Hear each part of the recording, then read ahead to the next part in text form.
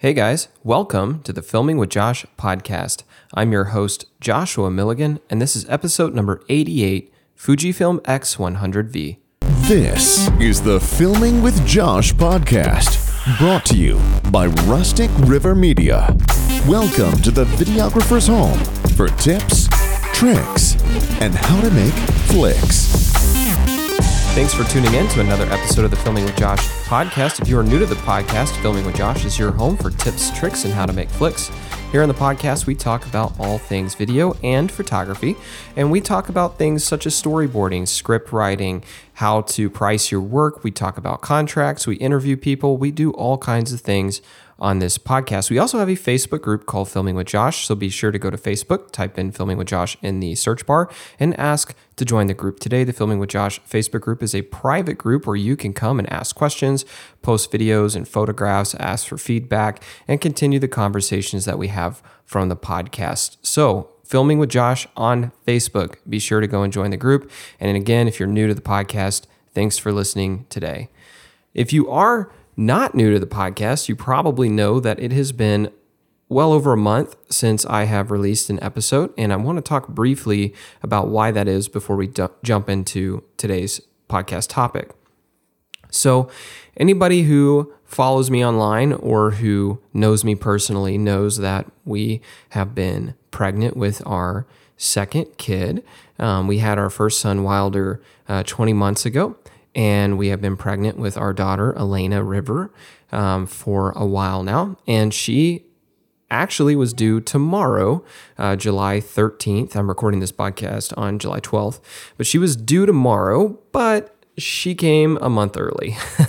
I was at a live stream event that my company was streaming. We were doing all the in-house audio, as well as all of the live streaming, all the camera work, all of the external audio for the live streaming, all of that. So I had hired a small crew to help me with that project. It was a 3-day live stream with 1 day of setup and testing. And so we had already completed the setup day, and we were in the middle of streaming the first day of this live stream event a month ago tomorrow when my wife was at the doctor, and she called me and said, "Hey, I think we might be having a baby today." And I was like, "Oh, really? That's great timing." Obviously, a lot of things start going through your head. I mean, one, I have to figure out how the heck am I going to navigate this, because I was in the middle of this live stream event. You know, I'm the one running the live stream. I'm the one doing the camera switching, monitoring the stream online. I mean, I had an audio guy there, and I had a camera operator there, but I was the one running the show. And I had to figure out like what to do. So I had contacted my church where I volunteer and do live streaming on Sundays, and I was like, "Hey, do you have someone who can run an A10 Mini Pro ISO that might be available to fill in for me?" And they were able to find someone for me. My friend Scott, who does live streaming with me oftentimes at church on Sundays, he was available, so he filled in, came and kind of watched over my shoulder as I showed him what to do. And then I left, and I got to the hospital, and within like 45 minutes of me getting there, we had a baby. But here's why it's been a while. So, a few things. One, my wife had preeclampsia. If you don't know what that is, preeclampsia is an illness that women can get when they're pregnant, which causes you to have really high blood pressure. Some women have it worse than others, and it can be life-threatening.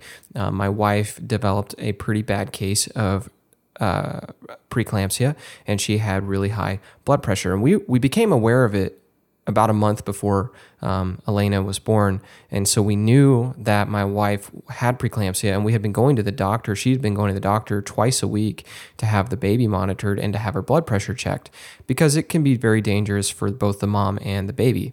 And we also knew because of this that our baby was small, which we kind of had already, before we found out my wife had preeclampsia, we already kind of knew the baby was small, because this is our second child, our second pregnancy, and my wife was very small. She wasn't showing all that much. So we knew that the baby was small, but when we found out that she had preeclampsia, we, at that point, pretty much knew why the baby was small. So she had been going to the doctor, getting the baby checked, trying to monitor the growth. And the day that I was at this live stream event, when my wife went to the doctor, they're like, "Man, your baby just isn't growing much, and your blood pressure's high." They detected a dip in heart rate on the heart rate monitor, where they were monitoring the baby's heart rate, and they're like, "Look, it's just not safe for you or the baby for you to be pregnant anymore. So we need to have this child now." That's whenever I got the call and flew to the hospital, and my wife had to have an emergency C-section, which was not what we wanted. We wanted a more natural birth, which is what we have at Wilder. But things don't always go the way that you plan. And whenever they were prepping her for the C-section, they gave her an antibiotic shot.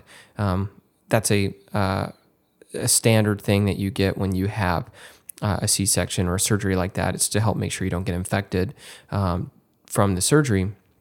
And so they gave her the shot, and then they started cutting her wide open for the C-section. And then in the middle of that, she went into anaphylactic shock because she had a severe allergic reaction to the shot they gave her. They didn't know that she was allergic to it. My wife didn't know that she had an allergy to that. And we found out the hard way because she was literally in the middle of being cut open for the surgery when she went into anaphylactic shock.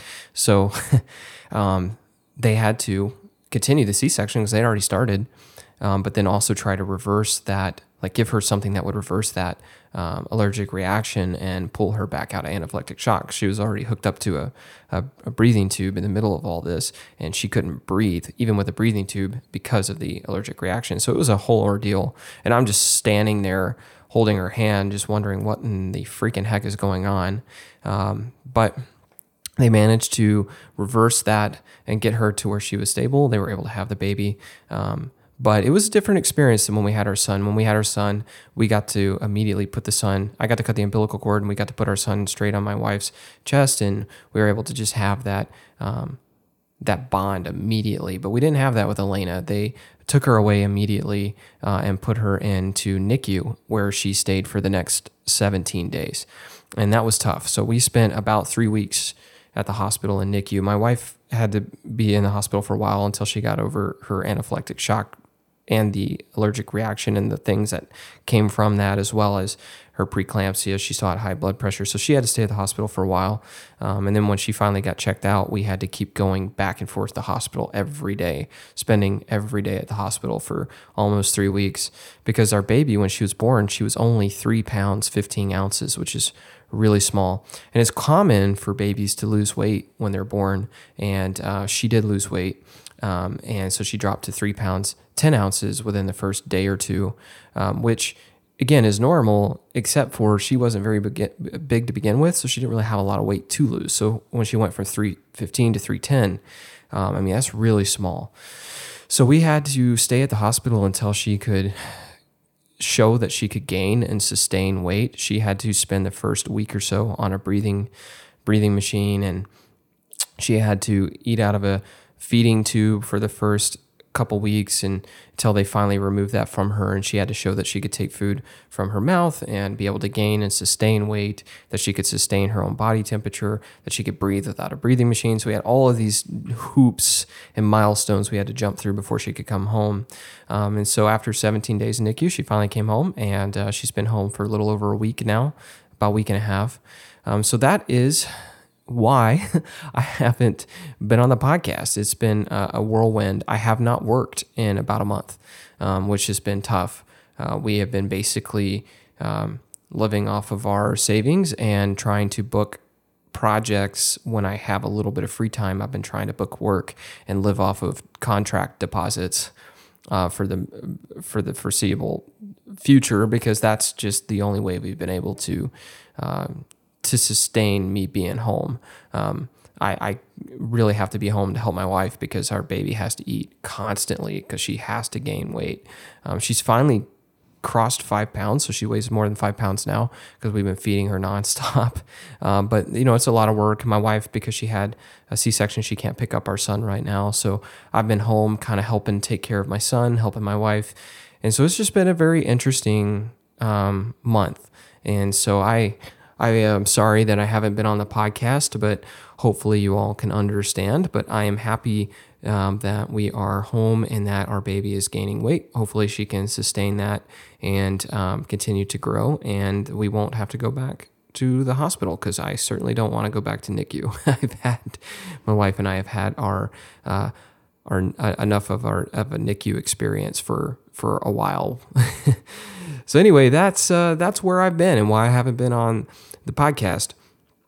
That being said, I would like to talk about an interesting piece of kit that I recently acquired. I felt like this would make a good podcast topic, and I want to talk about why I picked this up and what it is and what it's going to do for me. And so I want to start by diving into a little bit about the photography I do and the photography I don't do, and why I picked this camera up. And that camera is the Fujifilm X100V. But let's start from a more broad perspective. So I shoot video primarily for a living. However, photography does make up a portion of my business. Most of my work is commercial, corporate. Do a lot of short films and mini doc projects, and a lot of brand anthems. Shoot a lot of events, event coverage, live streams, things like that. Like, that's the bulk of my work.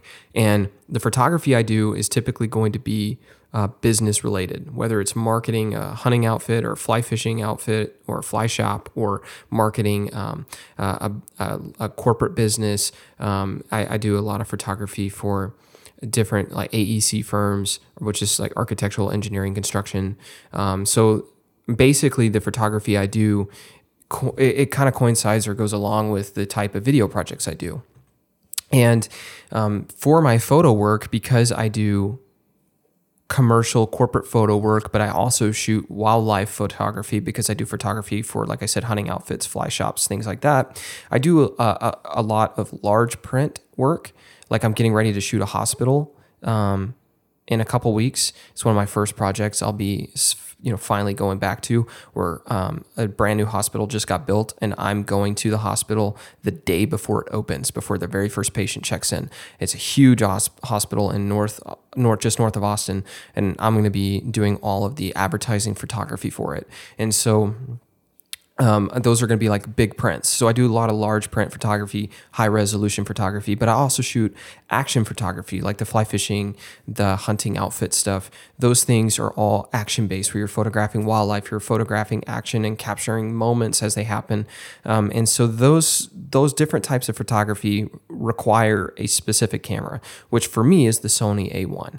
I've got two A1s. I use them some for video work as well, because they're great video cameras. I have an FX6 and FX3 that are my primary video cameras, but I use the A1s for video as well. They shoot amazing video, but they're world-class stills cameras, and they service all the types of photography I do, from shooting events to shooting large prints to shooting wildlife and action. They can do it all because they're 50 megapixel stills cameras. So you get the high resolution side covered, but they shoot 30 frames per second, so you get the sports and action and wildlife covered. They have a crop mode that's 21 megapixels, so you can go to crop mode and still get a 21 megapixel image, which is great for wildlife if you want to go ahead and crop in camera. And then they're great in low light, and they have a huge dynamic range, so they're phenomenal photo cameras for things like capturing events and things where lighting might be something that's out of your control. Overall, the A1s are some of the best photo cameras on the market, and they're expensive. They're $6,500 just for the body, and I love mine, and I use them every day. And the reason why I have two is because I use one usually with like a longer lens and one with a shorter lens, and I like having two matching cameras when I do photography, because I want all the buttons and the custom options and everything to be the same on both. And I want the image quality to be the same on both. So whether I'm grabbing the camera with the long lens or the camera with the short or wide lens or the medium lens, I want my hands to go to the same spot, my fingers to go to the same spot, the controls to be in the same spot, and the image quality, the autofocus, I want everything to be the same on both. So whether I'm grabbing the camera with the long lens or I'm setting it down and quickly grabbing the other camera, I want everything to be the same so that muscle memory can be developed. And that way I can shoot fast and shoot consistently. And having two A1s has been remarkable for that. And I also, like when I talked about doing marketing for hunting outfits, I love these cameras because they're great hybrids. I talked about their video capabilities being really good. I mean, you got 8K 10-bit 422, 4K 120 at 10-bit 422. You got 4K 60 crop mode. You've got all kinds of options there, and I like to run them when I'm filming hunting outfits for marketing content, because rather than drag out my FX6 and FX3, which are primarily video cameras, I can bring the A1s and shoot video with them, but then switch over to stills mode and capture stills. Now you have to take your NDs off or use flip style NDs and things like that so you can shoot fast. But I do that, and they allow me to work quickly when I need a hybrid camera. So they're just amazing cameras. I really, really like them. But here's what I don't do with them. I don't bring them with me for my personal stuff. Personal stuff meaning this. I love to fly fish. Anyone who knows me knows I love to fly fish. In fact, even since I've been home during this whole craziness that's happened with Elena being born, or Ellie, we call her Ellie, even through all of that, while I've been home in the evenings from the hospital, I have been building fly rods. I built 2 fly rods since all this has happened. I've never built a fly rod before, but I love fly fishing. So I had ordered a while back, before all this happened, I had ordered from New Zealand parts to build 2 fly rods, and they came in, and I have been putting it off, but ever since I've been home, I've been taking the evenings to start building them. And so I love fly fishing. I love fly tying. I loved building those rods. Those are things I love to do that I would love to shoot photos of. Same thing with actually going out and fishing, going on fishing trips. I do a lot of kayak fishing trips where I get dropped off by a shuttle upstream by like 5 or 6 miles, and I'll spend like a 12-hour day on the water floating downstream in the beautiful hill country in the middle of nowhere, fishing by myself, seeing all kinds of amazing things. So those are things I love to do. I love to hunt, deer hunt, waterfowl hunt. I love to go hiking and camping with my family. I love to take my family to the beach, to the mountains. I love traveling with them. So those are all things I like to do in my everyday life, things that are not work related, things that I do for my own enjoyment. But I don't bring my A1s with me when I do those things. And the reason why I don't is because they're not like big and heavy cameras in the grand scheme of things. From a work perspective, they're reasonably sized mirrorless cameras with reasonably sized full frame glass. But from a personal perspective, when I'm out on the river fly fishing and I'm there for fun, I'm there for my own personal enjoyment. I'm not there for work. I'm there for me. I don't want to bring a full frame camera and a bunch of full frame lenses. And I used to, but I haven't in a long time because I just don't enjoy bringing that stuff with me on the water. I'm not there to work. I'm there to have fun. Same thing when I go deer hunting. I used to pack a full frame camera and a couple lenses in my deer hunting bags, but I don't do that anymore because I don't want to lug that with me when I'm going out. I'm going out to have fun and to do my own thing. I'm not there for photography. Photography is a secondary thing. If I have a camera on me when I'm fishing, hunting, camping, hiking, spending time with family, traveling, etc., I'm not there to shoot photos. If a camera's with me, it's only there in case there's a special moment I might want to get a picture of. But I don't want to have to always drag my full frame cameras and glass with me and have it on me all the time just in case there might be a moment I want to take a picture of. If I'm there for photography, if it's a work-related thing, yeah. And sometimes for fly fishing, I am there for work-related stuff. I might be on a guided trip and I might be doing photography for the guided trip, the fly shop that's taking me on the trip. And so maybe I will want to bring a camera and some lenses because that is part of the reason I'm there. But if I'm there for me, to have fun, then photography is not a priority. It is a secondary thing. And so for me, I've found over the last several years that I just don't bring my mirrorless cameras with me anymore because I don't want to deal with it. But the sad part about that is I found myself in many different moments of time where I kind of did wish I did have a camera. For example, earlier this year, toward the beginning of the year, there was a day I went out on the river, on the lower Guadalupe River here in town, which is the southernmost tailwater for trout in the United States. It's the only place in Texas that you can fish for trout year round. It just happens to be right here in the town I live in. And so I was on the lower Guadalupe with my fly rod, and it was cold out, freaking cold morning, crisp, cool. steam coming off the water there, and I was just in this part of the river where there's cliffs everywhere, and there was this fog creeping in the morning. So you got steam coming off the water, fog creeping in through the cliffs, just beautiful morning. And the sunrise starts to happen, and the light hits that fog and that steam on the water, and it just lights it golden. It's so pretty. And I'm sitting out there in this beautiful moment, and I've got this monster trout on the other end of my 4-weight that I'm fighting, and I'm like, man, what a moment for a photograph. But all I had was my iPhone because I didn't want to drag my camera with me, because to take an A1, even if I just took one lens, to take an A1 and a lens, even if it's a small prime lens, it still would require me to have to carry a backpack. And I didn't want to have a backpack on me. I just wanted to be out there in my waders with a chest pack and a fly rod, because I'm there for fun.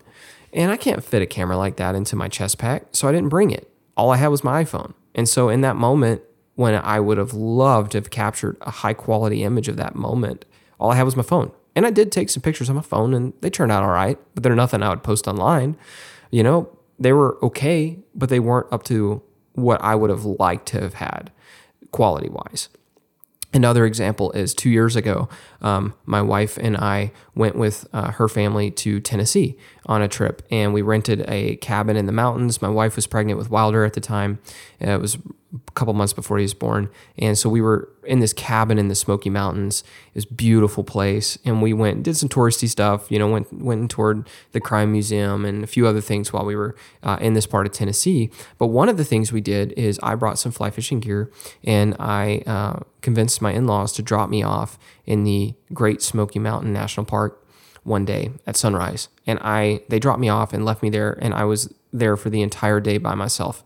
And I had a small bag and a 4-weight fly rod and a GPS, and that was it. There's no cell phone service, so it's just me and I have an inReach, which allows you to text using Bluetooth to your phone. And then also, it's a GPS device. So I had this satellite texting / GPS device, my fly rod, some water, a couple snacks, and that was pretty much it. And I just hiked through the Great Smoky Mountain National Park by myself using my GPS to kind of see where I was and keep track of time and location. And I just hiked through the park and fished and caught wild trout. What an amazing day.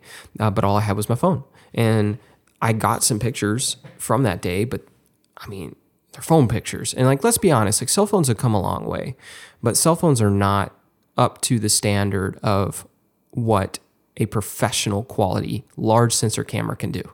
And they probably never will be because, phones have this voodoo magic they can do now where they can create fake bokeh, to give you a artificial shallow depth of field look. And they have higher resolution sensors now, but they're never going to have a large sensor, and they're never going to have interchangeable lenses probably. And so the chances of an iPhone, for example, I have an iPhone. The chances of my iPhone ever meeting the quality of a large sensor interchangeable lens camera is slim to none because they're small. It's a phone. If it's ever going to be a large sensor interchangeable lens quality picture taking cell phone, it would be massive, and that's not going to happen. So phones, even though they've gotten so much better and they use artificial intelligence and things to make the images stand out more, they're still a far cry away from being a professional camera. And so while I took pictures while I was on that trip in the Great Smoky Mountain National Forest or National Park, and it was an amazing day, while I have pictures of it, the pictures are nothing I would print and put on a wall or that I would post on my Instagram. And I find myself from time to time in situations like that where I would love to have a camera, but at the same time, I'm not going to drag my gear with me because I don't want to. I'm not there for work. I'm there for pleasure. I'm there for fun. And that's another thing too, is the A1s, as much as I love them, they're expensive. They're $6,500 cameras just for the body. And you start calculating the CF Express Type A cards that you put in they take dual card slot. They have dual card slots. And if you want to maximize the performance of the camera and really maximize, the ability to shoot 50 megapixel images at 30 frames per second, for example, then you really want to run CF Express Type A cards. And so those are expensive cards. And I've got two of them, in the body at all times. So you got to calculate those prices. I think I paid $400 for each of those cards, and I've got a bunch of cards, but let's just say I have the camera and 2 cards, one in each card slot. That's still another $800. So you got a $6,500 body with 2 $400 memory cards. So that puts us at like what, $7,300. And then if you add a lens on top of that, you'd be pushing $10,000 in a camera body. Now look, if for work, that's fine. I don't care. I take way more expensive gear than that with me out for work. But if I'm hiking through the Smoky Mountain National Park by myself fishing for fun, I don't want to drag that camera out on the water with me because 1, of the size and weight, and 2, I'm there for fun, not for work. I don't want to take this expensive piece of equipment out on the water that could get destroyed, And yes, I have business insurance, but I'd still be out of the camera if something happened to it until insurance could get filed and I get the money and go and buy another one. And so I don't want to run that kind of a risk because I'm not there for work. I'm there for pleasure. And so I just find myself not taking a camera with me, but there are so many great moments that I wish I had it on me. And so finding out how do you find this middle ground, like trying to figure that out is kind of a place I've been for the last couple of years. And so I've kind of known for a while that I've been wanting to buy a compact camera, something that I would always have on me. And my thought was I would use this camera when I go hunting, when I go fishing, when I go camping, hiking with my family, when we travel. It would just be a camera that would always be on me. And even when I'm here at the office, I'd keep it in my briefcase in a pocket, something that I could pull out and shoot pictures of a fly rod I just built, or take pictures of a new piece of equipment I just bought for the business that I want to post on the Filming with Josh Facebook page, or maybe use it when I'm out working at a coffee shop on my laptop and there's a really cool, moment in the coffee shop where maybe they bring me this really cool looking coffee mug and I'm sitting there working on a project and maybe I want a picture of that. Or maybe I want a picture of behind the scenes of what I'm working on for a project, a video project. Maybe I want to take a BTS pic and post that on the Filming with Josh page, which right now I just use my cell phone to do that.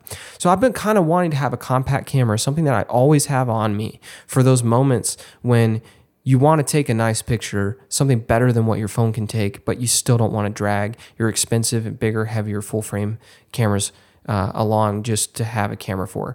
And so that's kind of been something I've had in mind for a while.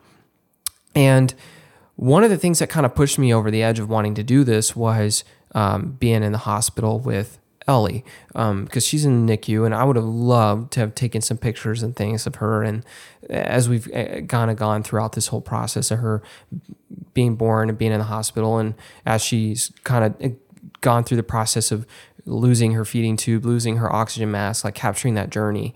But at the same time, I'm not going to drag a bunch of camera equipment with me to the NICU. And so that's kind of what started me wanting to finally go ahead and move forward with the compact camera. I'm like, I just want a camera that's with me so I can capture these everyday moments in life, but do it in a way that my phone never could. After all, I shoot for a living, so why shouldn't I try to capture those moments with a nice quality camera rather than my phone? And so I started the search for what that compact camera was going to be. And to be honest, there are quite a few options out there. I mean, there's different ways that you can approach it. You can buy a small, thin profile camera, like a Micro Four Thirds camera, and buy a small lens to mount to it. Like, that's an option. There are compact point and shoot cameras that are options that are really tiny.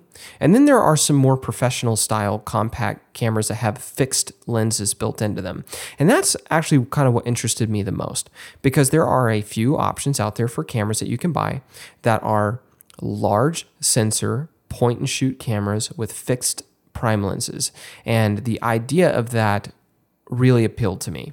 And so the ones I looked at were the Ryko, I think it's like the G3 or GR3. There's a 3 and then a 3X version. Those are really small, pocketable point and shoot cameras that don't have viewfinders. They just have an LCD screen, but they have an APS-C size sensor and a fixed prime lens. The non-X version of this Ryko camera has a 28mm f2.8 prime lens, and the X version has a 40mm f2.8 prime lens. So you could, pick which one you wanted. Do you want a fixed 40 mil lens or a fixed 28 mil lens? And and then just buy that camera, and you have this really small, tiny, pocketable point and shoot camera. But even though it's a point and shoot, it's on an APS-C size sensor and shoots really nice quality images with a nice fixed prime lens. And I looked at those, but I didn't like the idea that they didn't have a viewfinder. And also I felt that the lenses were a little slow. F2.8 is reasonably fast for like a zoom lens, but for a prime lens, it's kind of on the slow side of things. So I looked at those cameras. I thought they were cool. They were tiny. They were affordable. But they just didn't interest me because I wanted a viewfinder and I wanted a prime lens that was a little faster. So I looked at them. They're a little over $1,000 for, depending on which one you got there. I think they're the same price, whether you get the 28 mil version or the 40 mil version.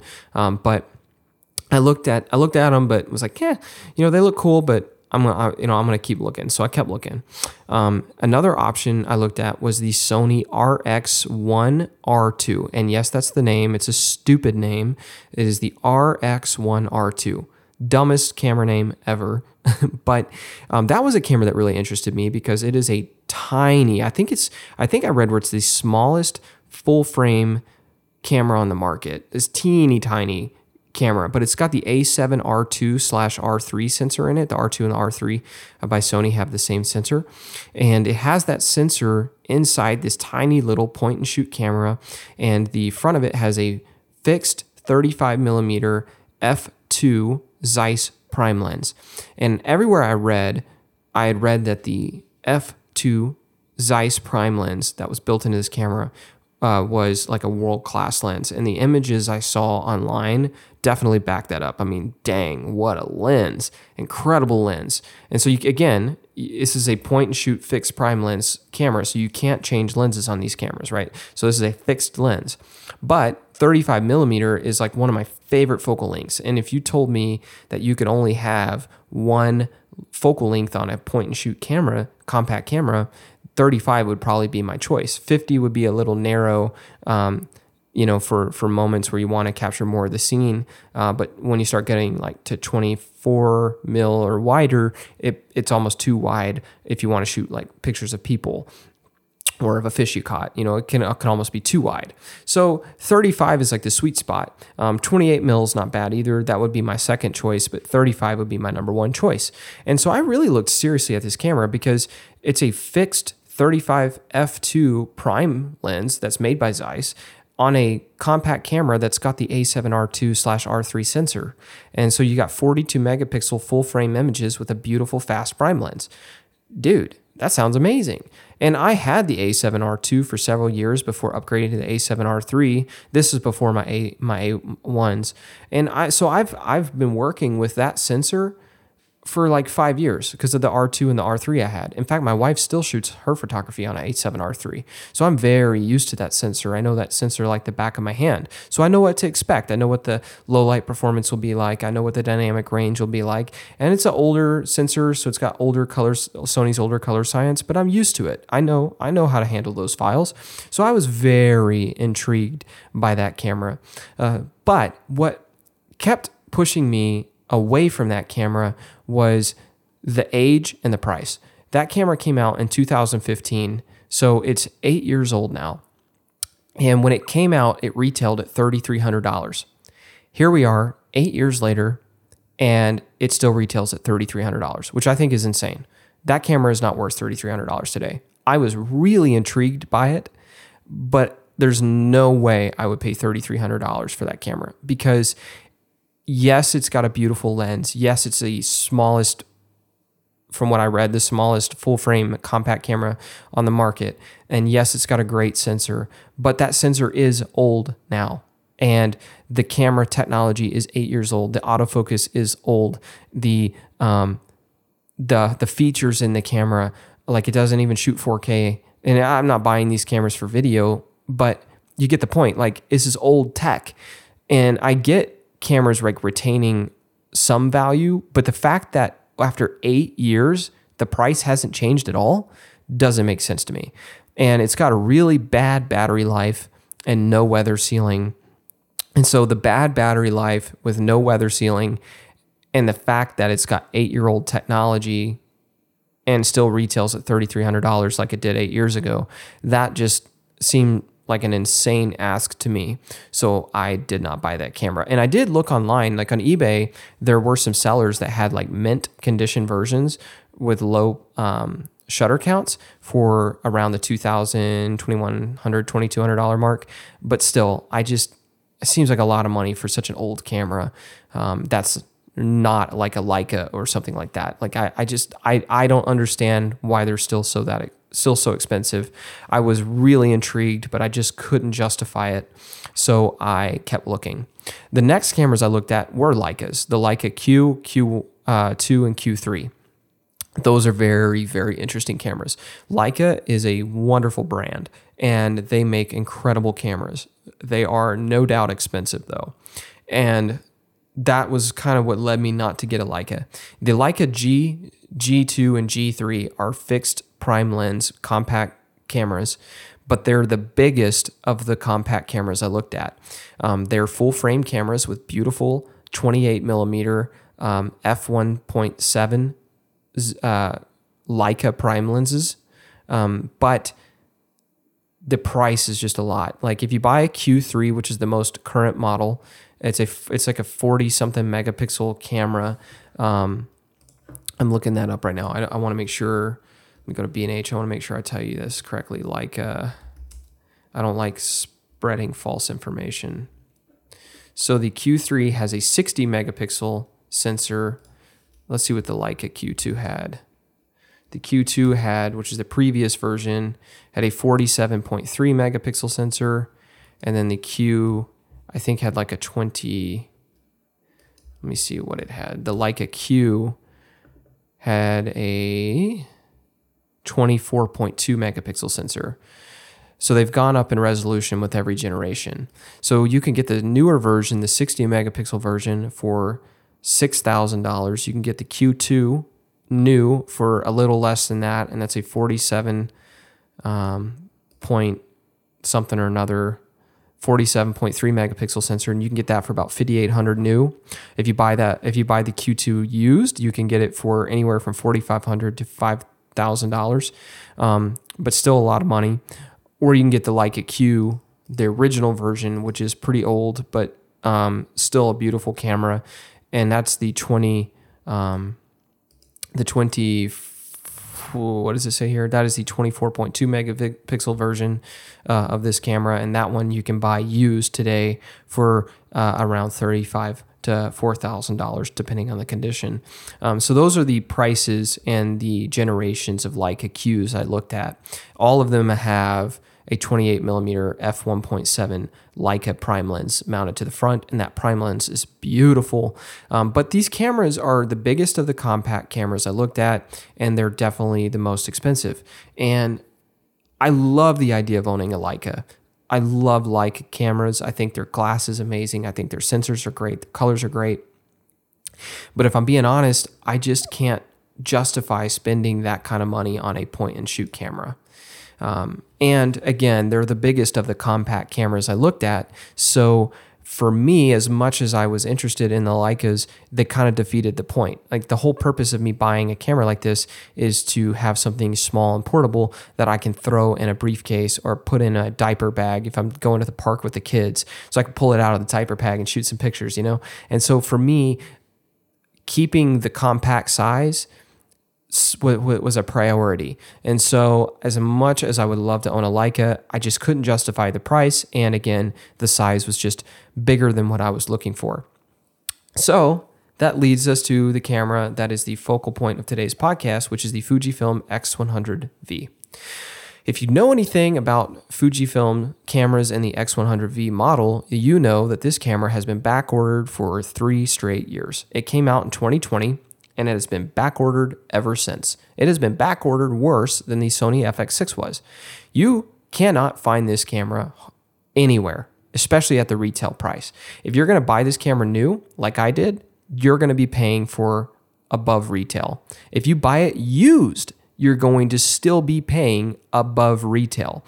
A retail price for this camera is $1,400, and you're not going to find it for $1,400 anywhere, not new and not used.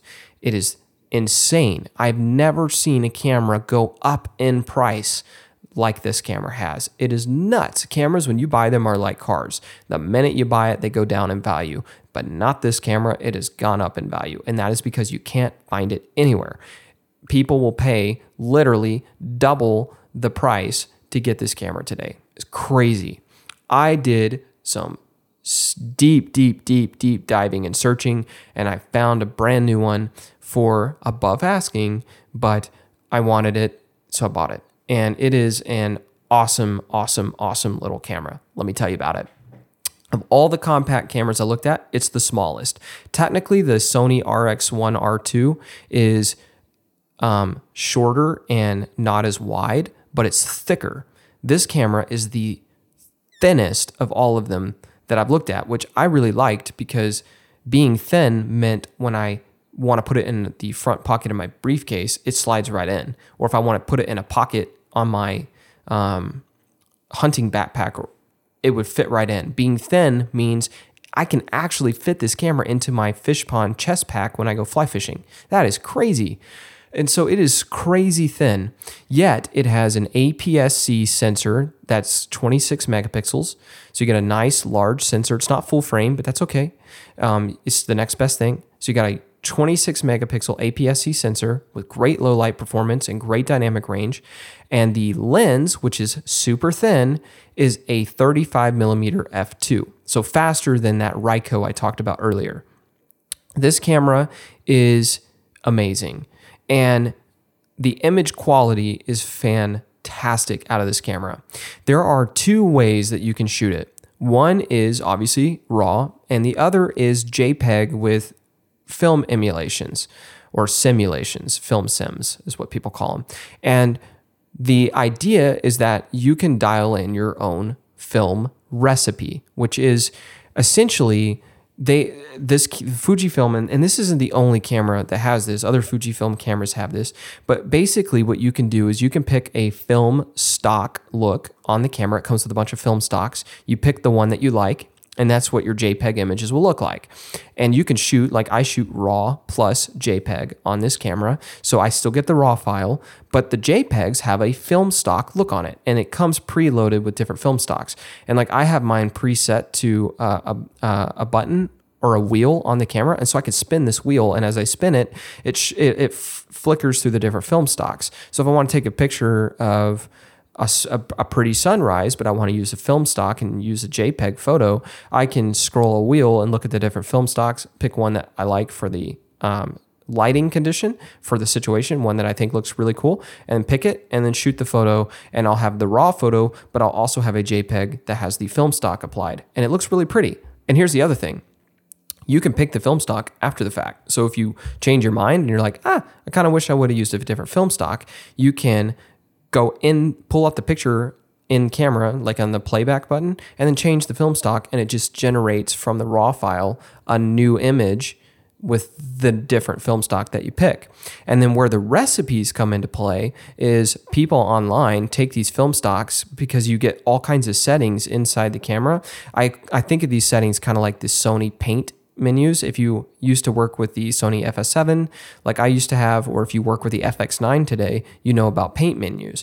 Paint menus allow you to kind of go in and tweak a million different settings to get different looks. Well, in the Fujifilm cameras, you can take these film stocks and you can change all these different settings, kind of like you can on the Sony paint menus on the Sony FX9, FS7. And as you dial in these settings, you can create your own what people call recipe. And the recipe is just your own combination of settings where you're tweaking a film stock you like to make it even more unique. And if you go online, there are people online that post different recipes that they come up with.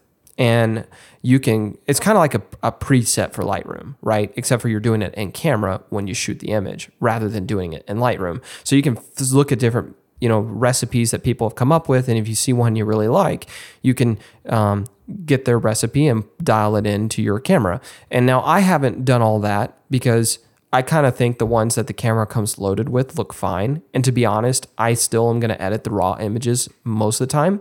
But if you're out and about and you're wanting to shoot and upload an image instantly and you don't really want to edit it, you can just pick a film stock or even put in your own recipe that you found online that you like and shoot raw plus JPEG, or just shoot the JPEG if you want, and just take that, drop it to your phone via the Fujifilm app and upload it to Instagram instantly. And you don't have to edit the photos if you don't want to, because they look fantastic. As long as you nail your exposure and you're happy with your exposure and the film stock you picked, you can shoot and upload the JPEG straight to online without having to do any post-processing. Now, to be honest, again, since I bought this camera, I've had it for several days now, and I've been playing with it for the last week. And to be honest, I still would shoot to RAW most of the time just because it's my personal style. I like editing RAW files, but I definitely see the appeal of having these film stocks or film recipes, because I think it's really cool if you're out and about and you're on vacation and you want to shoot some pictures of your family. Maybe you're on a camping trip and you want to shoot some pictures of your family and post them online, but you don't want to do any editing. It's really cool that you can pick up a recipe or a film stock that you like in camera and shoot the files, shoot to that look, and post them online. Like, I love the idea of that. And then if you do RAW plus JPEG, again, you keep the RAW files and you can edit those to taste in Lightroom later.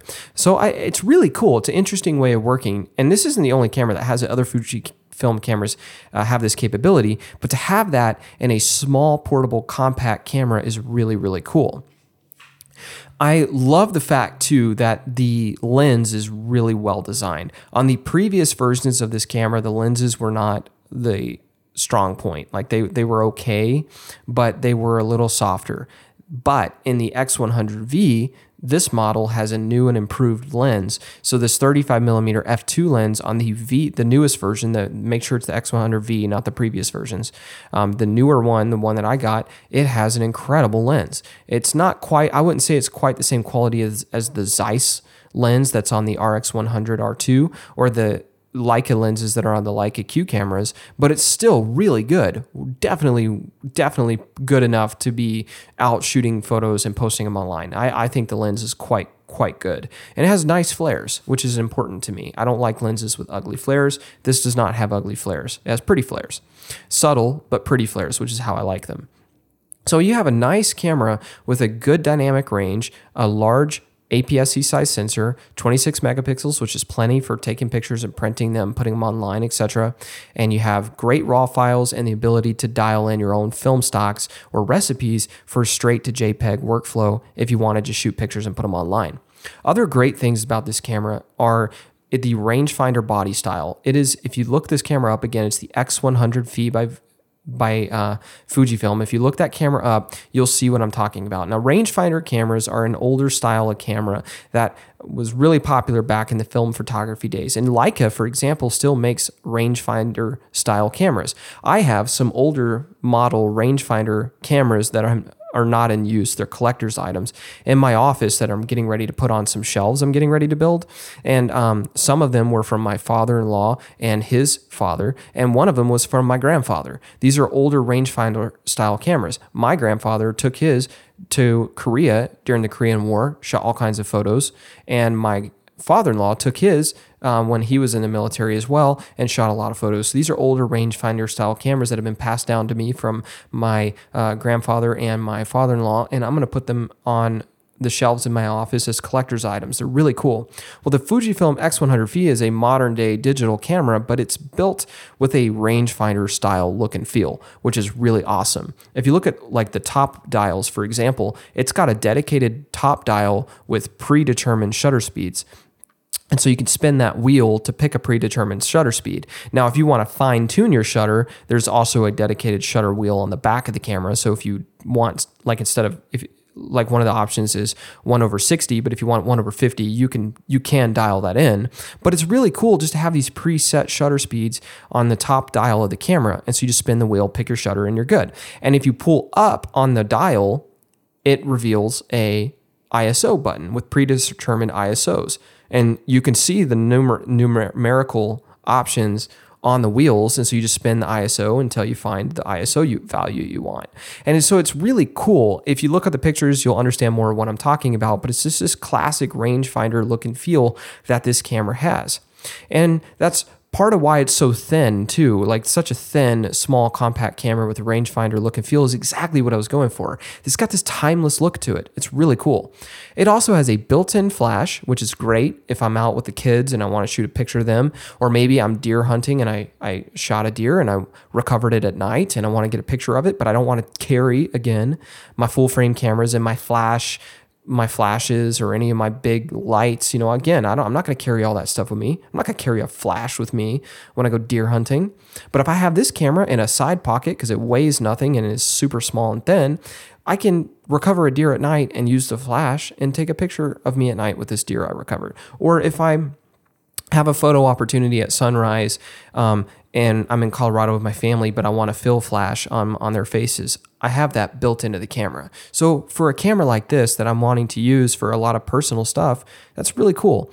It also has a built-in 4-stop ND filter. Now, it does not have IBIS, but it does have a 4-stop ND, which is really useful. Now, this camera does shoot 4K video, but I didn't buy it for the 4K, and the 4K is only 8-bit internal. Externally, you can do 10-bit, but I didn't buy this for video. I bought it for photography. And so the built-in 4-stop ND, where it comes into play for me, is I can use that for long exposure photography. And I said earlier, I love to fly fish. So if I'm on a river and I want to get a long exposure shot of the river, and you've seen that, those long exposure photography where the water looks really smooth, or maybe you shoot a waterfall and it has that smooth look, you can use that ND filter to help you achieve that long exposure photography during the middle of the day.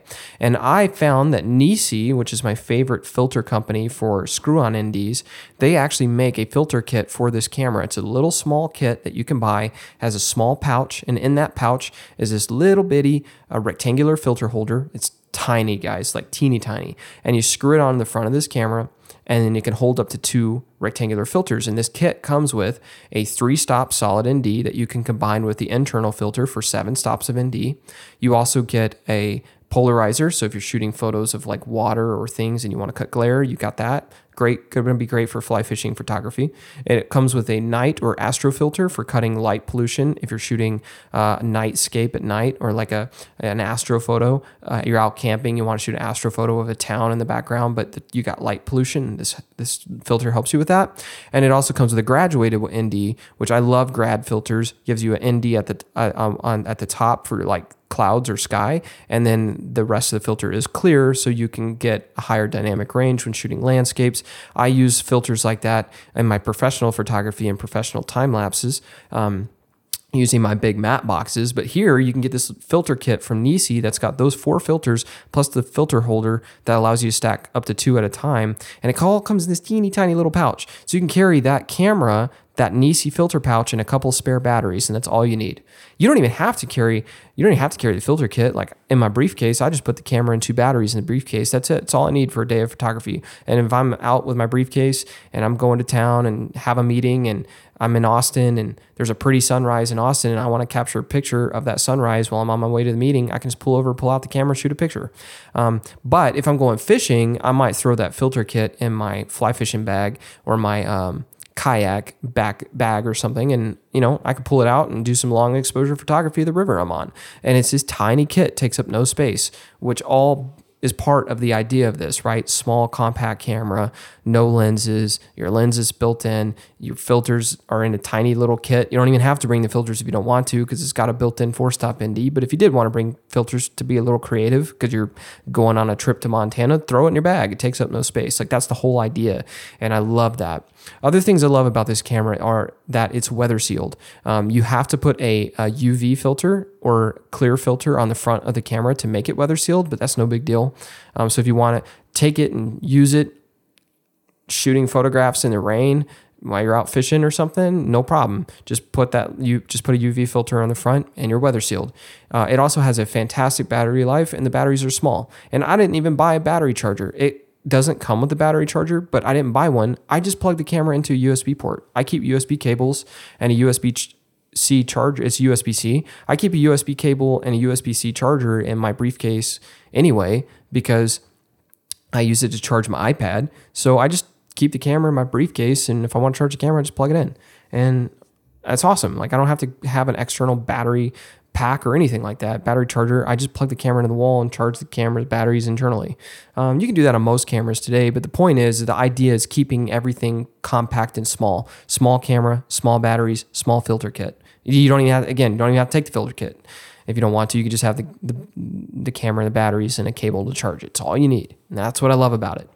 Other things are, it's got pretty good autofocus. It does have face detect and eye autofocus, but you got to know that this is, it's still pretty new technology because it came out in 2020, but this isn't a Sony, right? This is not going to have A1 performance autofocus. So it did take a little getting used to because I come from the A1. So for me, when I bought the A1, I got used to this insane autofocus speed that's dead quiet and crazy fast. This isn't going to be like that, but it's still good and certainly good enough for photography.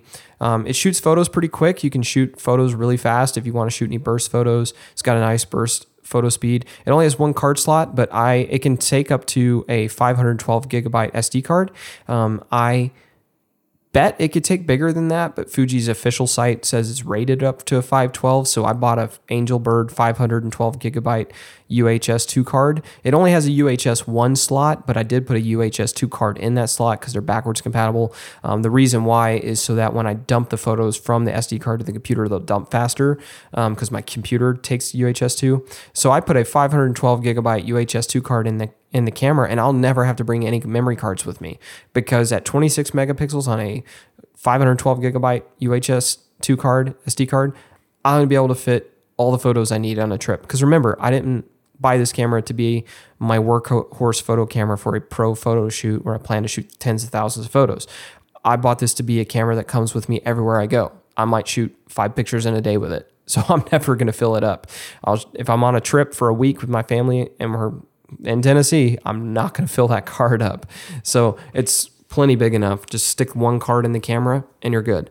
The Fujifilm app has just been redone recently, like a week or two ago, which is convenient for me because I just got the camera. The app is much improved now and really easy to dump photos from the camera to your phone if you just want to go straight to your phone, which is cool.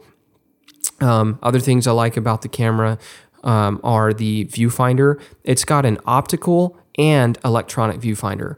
A lot of people who grew up shooting DSLRs love an optical viewfinder. A lot of people who shoot with mirrorless love electronic viewfinders. Some people who shot DSLRs hate mirrorless viewfinders, and people who grew up shooting mirrorless don't like DSLR viewfinders that are optical. It's all personal preference. But this camera has an optical viewfinder, but if you switch a button, it turns electronic. And if you switch another button, it gives you an optical viewfinder with an electronic window in the bottom right-hand corner. So you can have an optical viewfinder, an electronic viewfinder, or a hybrid of the two, depending on what your personal preference is. That is pretty freaking amazing.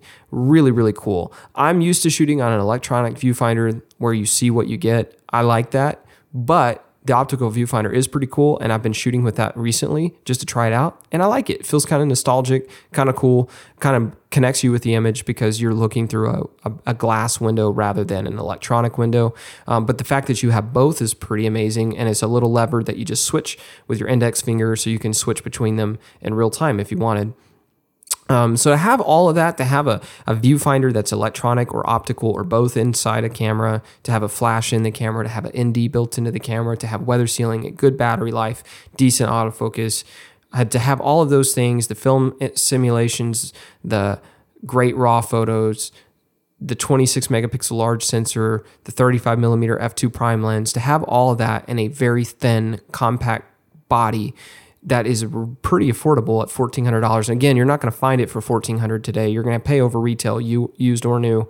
But still, it's just, for what it is, it's amazing. And that's why it's been sold out for so long. And if you look online, everybody and their brother talks about this camera. I mean, there's a YouTube influencer who just last night came out with a video on it. And think about it. There are people reviewing the camera today, 3 years later. How often does a camera get reviews 3 years after it comes out? But this camera is getting tons of reviews. It got, like I said, real popular influencer. I think his name is Maddie or something like that. Just came out with a video on it yesterday. I saw the F-Stoppers just came out with a review on it 3 days ago. this camera's 3 years old and it's still getting reviews because it's so popular and so sold out everywhere. And now that I have one in my possession, I understand why. It's a lot of fun to work with. It's got a flip out tilt screen. It doesn't rotate, but it's a tilt screen. It's got everything you could ever need in a photo camera that you keep on you everywhere you go. If you're a woman, you could keep this in your purse. If you're like me and you have kids, you could toss it in a diaper bag. You could put it in your briefcase, your hiking backpack, your fishing bag, your hunting bag, your camping gear. You could throw it in your center console of your car. It doesn't matter. It's amazing. It's something that you can keep on you and just take with you everywhere you go. I even found a leather half case online on eBay. It's made overseas that I bought. I have it shipped. It's getting shipped to my house. But you wrap your camera in this half case, so it stays in this leather half case all the time. But there's a full fold-over case that you button onto the half case so that you can have it completely covered, so you can toss it in a backpack or a diaper bag or center console or whatever. And you don't even have to worry about the camera getting scratched up. The leather will get scratched up, but that just gives the leather character. But when you're ready to shoot, you just pop it off and you're ready to go. And I thought that was pretty cool.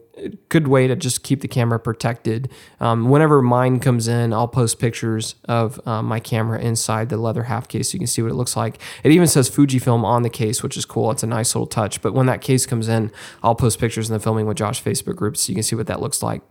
But anyway, overall, this is the Fujifilm X100V. It is a really cool camera. I didn't really go into much of the video specs because I don't really feel the need to. I think it shoots like 4K 30, 8-bit, 200 megabit per second video, which 4 or 5 years ago would have been fine. Everything's 10-bit today. You can do 10-bit externally, but again, that's not what you bought this camera for. You buy this camera to be primarily a photo camera that you take with you. You might shoot video of your kids or something on it, but you're not buying it really for video. You're buying it to be an amazing, compact, point-and-shoot camera with a large sensor, a fast lens, and the film simulations for straight to JPEG workflow if you don't really want to do any photo editing because you're traveling with your family and you just want to throw pictures online. I mean, this is the camera for that.